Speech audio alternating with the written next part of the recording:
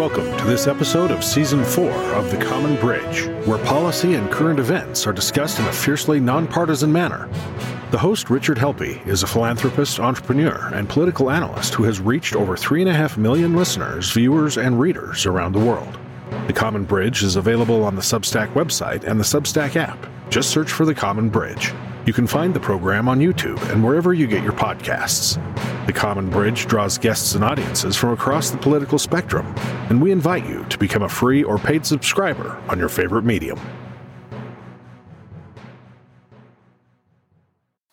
Hello, this is Rich Helppie, your host of The Common Bridge, and today a quick editorial recap of the 2022 midterms. Now, don't worry, we're going to be back to talking about issues and policy solutions next week. In fact, we've got some really interesting content from Dr. James Baker talking about COVID, biolabs in Boston, vaccines, and a whole lot more. And while we comment on the midterms tonight, just not all races have been finalized yet. In fact, the control of the United States House of Representatives is not decided. This is one person's opinion, and we're going to have some fun with it. I'd like to cover how the elections turned out, how I think the extremes are crumbling and where the partisans held firm, abortion referendums, analysis of voting, which is a really different tale this time, and finally, a look ahead to 2024, indictments, maybe more. And of course, next week again, back on the issues. So the first takeaway is this. Republican leadership discovered that their dual-pronged strategy of foregoing policy discussions in favor of staring like a deer in the headlights, coupled with wishful thinking that a narcissistic Donald Trump would just go away without pushing him over, well, that was a loser. Democrats, they discovered the way to eat an elephant is one bite at a time, methodically working the new voting mechanisms, picking off one race at a time, and investing in weaker nut job candidates in the Republican primaries and convincing their tribal followers that democracy would return if the Democratic Party pretty much won the midterms. The same process with a different result, of course, would mean democracy's over. But the good news, we don't have to write a story about Rob Reiner going full Kenosha to fight off the MAGA protesters, but we do have to worry whether or not Joe Biden is going to do a follow-up to his push to eradicate thought criminals in the MAGA ranks. He's talking to Facebook about it, I bet.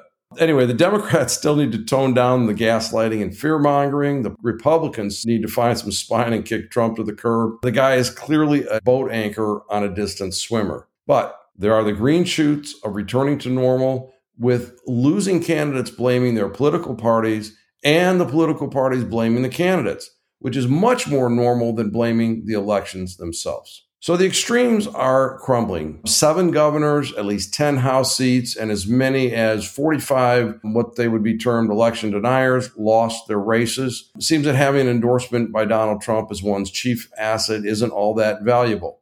Who knew? People don't like the other polar extreme either. By way of example, 4 of 9 members of the January 6th committee lost their seats or read the polls and just bowed out. And who's among the remaining? The ever-present Adam Schiff, whose misguided voters still apparently believe he has super secret Russian collusion information with his own eyes. He's seen it with his own eyes. His eyes look a little weird anyway. And Jamie Raskin, who co-authored a letter questioning support to the Ukraine by the U.S., and then withdrew it because it sounded too much like he was agreeing with Republicans. Another extreme candidate hanging on by a thread as this podcast goes to publication, Republican Lauren Boebert, who brings the caricature of Republicans to public life.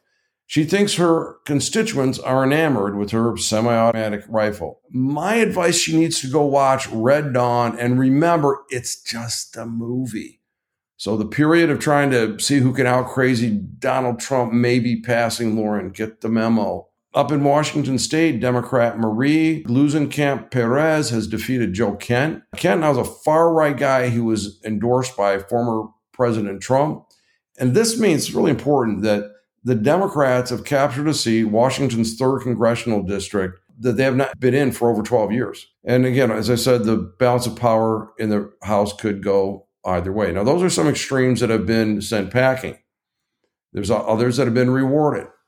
So governors in Illinois, Maryland, and Pennsylvania benefited from Democratic-aligned groups pouring millions into Trump-backed candidates, including, and you can't make this stuff up, a QAnon guy in Maryland. However, Maryland's governor-elect Wes Moore said, hey, it made no difference because I was going to win anyway. Okay, so maybe, probably, whatever. So why do it if this was the threat he said it was? On the Senate side, Blake Masters in Arizona, Mehmet Oz in Pennsylvania, and Don Bolduc in New Hampshire all lost. Again, the takeaway, if your sole qualification is that Donald Trump says he likes you, it may not bode well. Trump himself can't figure out why, if he likes someone or something, why everyone else doesn't like it too. On a side note, it's kind of sad that Dr. Oz did call John Fetterman, but then had to email him because the senator-elect couldn't understand the verbal concession. Oh, and one more race to go. In the Senate, Herschel Walker, who will, I think, lose the runoff. He'll be done in because he won't have Brian Kemp's coattails to run with, and Kemp far outpolled. Herschel heard it was a runoff. He was very excited. He said, I've run off tackle. I've run off from my kids. I can run off with the best of them. He didn't really say that, but I thought it was kind of cute. Peter Meijer in Michigan's 3rd District. I think this is a really interesting case here. He voted to impeach Donald Trump, yet he lost a Republican primary to a fellow named John Gibbs. Gibbs was endorsed by Mr. Trump, is unabashed, thinking that the 2020 election was rigged, and is purported to have once suggested that allowing women to vote had hurt the country. But he was bankrolled by Democrats. You know, the guys fighting for democracy. But hey, the investment paid off as Democrat Hillary Scholten won the general election.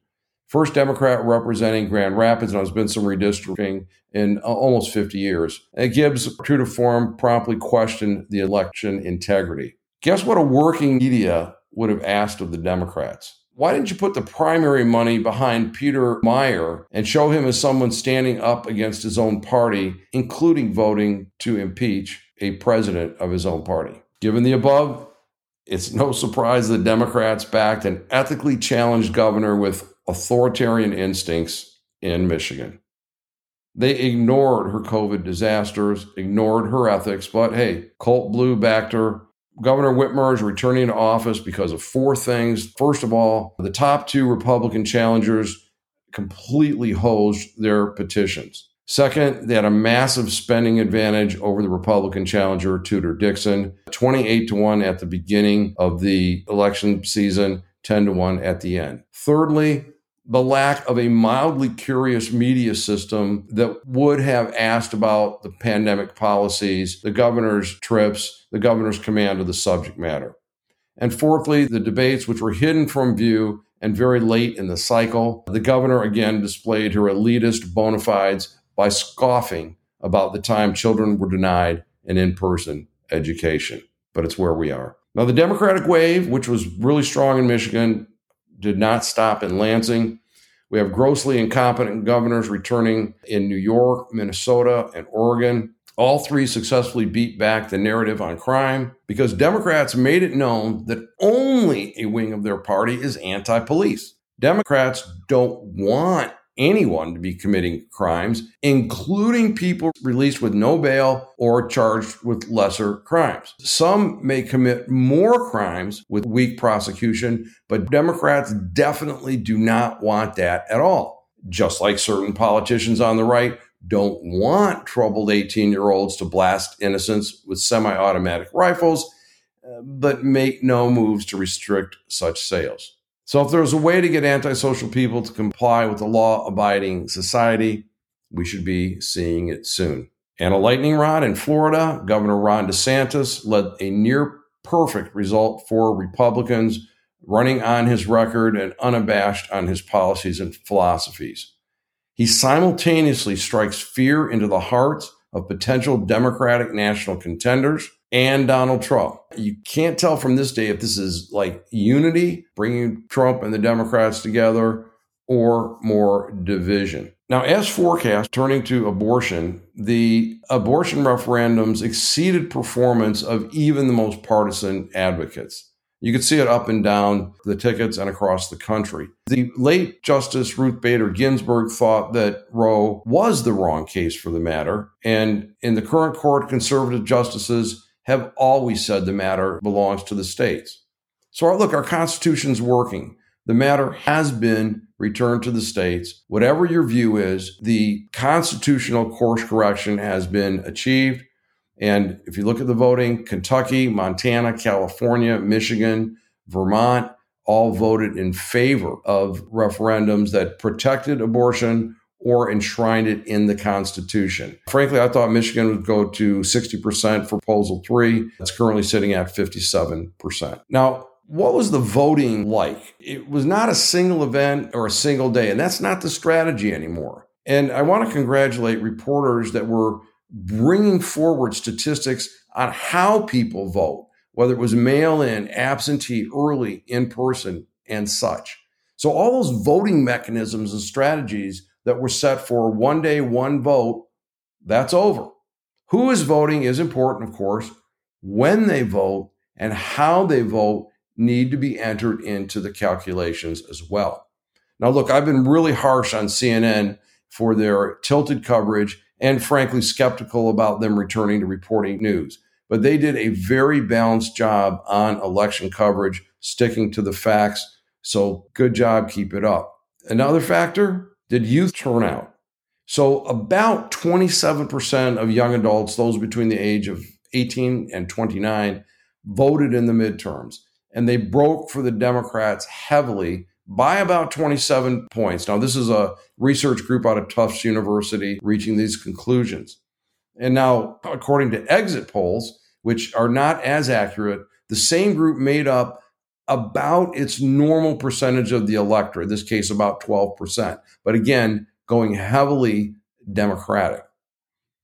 Now, as of this writing, here's a really interesting statistic. I'm getting this from cookpolitical.com, great site. In the House votes, Republicans had captured 51.7% of the votes versus 46.8% for the Democrats. So if you think about the United States having perhaps the system like Italy, it would be a much bigger majority for the Republicans in the House. It's the way election laws are written. Please learn them. And finally, now that the truth about Georgia's voting laws have been revealed, they are not suppressing anything.